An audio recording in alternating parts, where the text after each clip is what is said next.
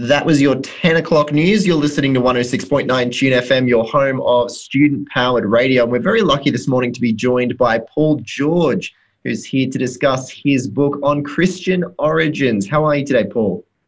Yeah, I'm well, thanks. Good morning. It's great to have you with us. Now, this seems like it's a very interesting concept for a book. Can you explain a little bit about what On Christian Origins is about? Well, it's a thesis which I came up with a few years ago, and to explain how the religion developed and where it came from. I guess I'm coming off a base of sort of mythicism, so that there's a group of sort of fringe scholars out there, you might call them amateur historians, who think that Jesus never existed and try and explain the religion without Jesus. So I sort of started reading some of their work and came up with my own theory. Yeah, but it goes back a lot further than that, because I was, when I was a kid, I was brought up in a very strict sort of fundamentalist sect, and sort of stayed in that for about 15 years. So I've got some experience of how religion can really get a hold of you, and yeah, so. I saw on the website for the book about the fundamentalist sect that you said you were a part of for quite a while. Can you explain a little bit about what some of their beliefs were and how it's led you to where you are today, studying the history of the religion? Yeah, well, it was a very biblical sect. Well, it's still in existence, but we studied the Bible, sort of fastidiously, and we're very aware that we were the chosen ones. We were, we had the truth, and everybody else was not quite up to scratch. And they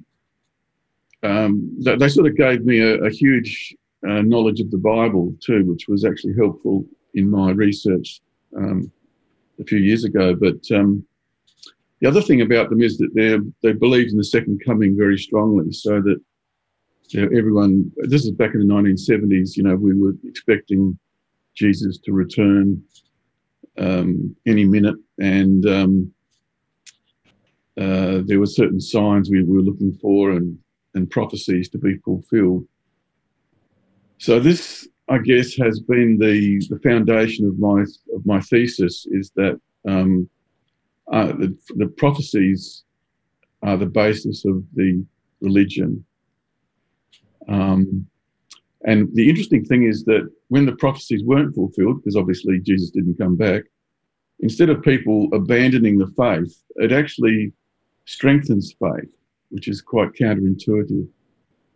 And if you take that message back to the first century, you can explain how the religion started in the first place. It's very interesting stuff. So would you say that this book covers more of the historical perspective on Christianity or the theological perspective? Is there going to be something in this book for someone who maybe isn't convinced on Christianity as a religion themselves? Yeah, it's meant to be a historical study. I'm not approaching the subject from a faith point of view. If people believe, that Jesus was the Son of God and et cetera, that's fine. That's part of their religion. But my aim is to present a if you like, secular explanation. And I try and sort of steer away from sort of the faith-based arguments. The book is I guess it's written in a sort of a reference style. So some people coming to it might find it a bit heavy, but you can actually sort of delve into it and then leave it and go back. So I wouldn't recommend it for someone looking for a novel or sort of light reading, because it does get a bit heavy, because I know that the audience reading it, or some of them at least, are going to be academics, and they're going to be expecting a fairly high standard. So everything is referenced, and I haven't speculated as well. There is a little bit of speculation, but you have to, because there's so much stuff that's missing. But I've tried to keep that to an absolute minimum, and just presented the evidence so that people can just look at the evidence and make up their own minds. You mentioned that there's a lot of things that are missing, and I imagine that's quite often the case when you're studying the early roots of a religion that is, well, now over 2,000 years old. What are some of the challenges that come with writing a historical thesis on first century religion, as opposed to something more modern, or something that we have a bit more, I guess, solid historical evidence about? Yeah, well, it's a problem because it's ancient history anyway. So with anything in ancient history is, you're stuck with the paucity of writings or archaeological evidence or things like that. But with Christianity, of course, there's so much that has been written about it that you could get lost in the tons and tons of literature that's already been produced. So my methodology was to go back to the documents and just to read them for myself, and minimise any contact with what other scholars have said. Although I do quote other scholars when I think their arguments are good. It's an interesting journey, really, for academics, because it's taught me a lot about how sort of fringe ideas get treated in academia, and it's not good because people have careers and they have jobs, and to support something that's a bit out there can be a bit, dangerous for them. So I'm still looking for a supervisor. Is any supervisors out there who want to supervise my PhD? I'm really up for it, but so far I haven't had much luck. Well, hopefully you will manage to find someone, particularly with this book, which will hopefully catch a little bit of attention. What would you say is what drives you to keep studying Christianity as a religion? What is it that interests you most about Christianity as opposed to any other religion, or even just any other topic in general? I guess psychologically, I'm trying to explain those lost years in the sect that I was in for 15 years, and we spent hours and hours and hours, studying the Bible and preaching and listening to lectures and stuff. And I guess I'm trying to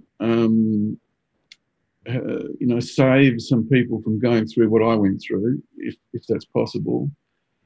And from an academic point of view, so that if there's anybody out there searching for an explanation which is logical and doesn't involve, religion, then think about my thesis. It's an interesting question, actually. Why am I spending so much time on this?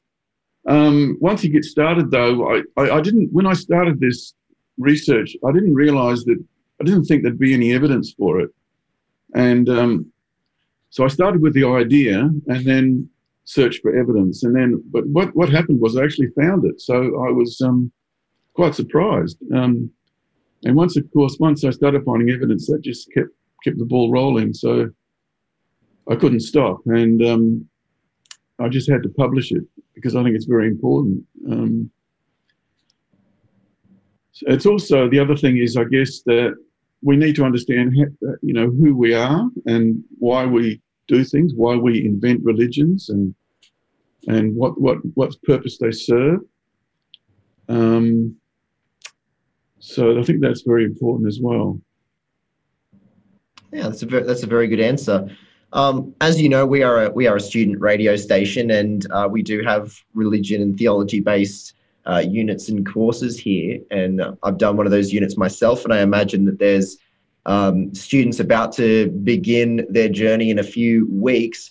What would you say that your thesis can offer someone who is coming to university here at UNE or elsewhere in the next few weeks, and wants to, and has a real interest in Christianity and wants to go into a similar area of study as yourself? Well, well, I would obviously suggest that they get a copy of the book. There's also an ebook which is quite cheap. It's only about $10, which is easy to download, and you can read that straight away. Otherwise, you've got to wait about 3 weeks to get the book delivered. But look, it's an academic. It's written academically, so it is just sort of designed for students. Even if they don't agree with the conclusions, I think it would get them thinking about how to approach the problem, because probably the main problem with this whole area is that theologians don't look at the wider picture. They don't look at the context. So, for example, they might know a lot about the documents or some documents, but they don't know about Roman history in the first century, or they don't know about sociology or how religions are formed. So they're quite limited in the answers they can get. So my book is quite, I look at a lot of different fields. So that's probably a good way to start in this field, yeah. Okay, so would you say then to any of those students that that's an important aspect of their studies to be looking into history and sociology and logic and those kinds of areas, as well as their studies in religion and theology, if that's what they're interested in?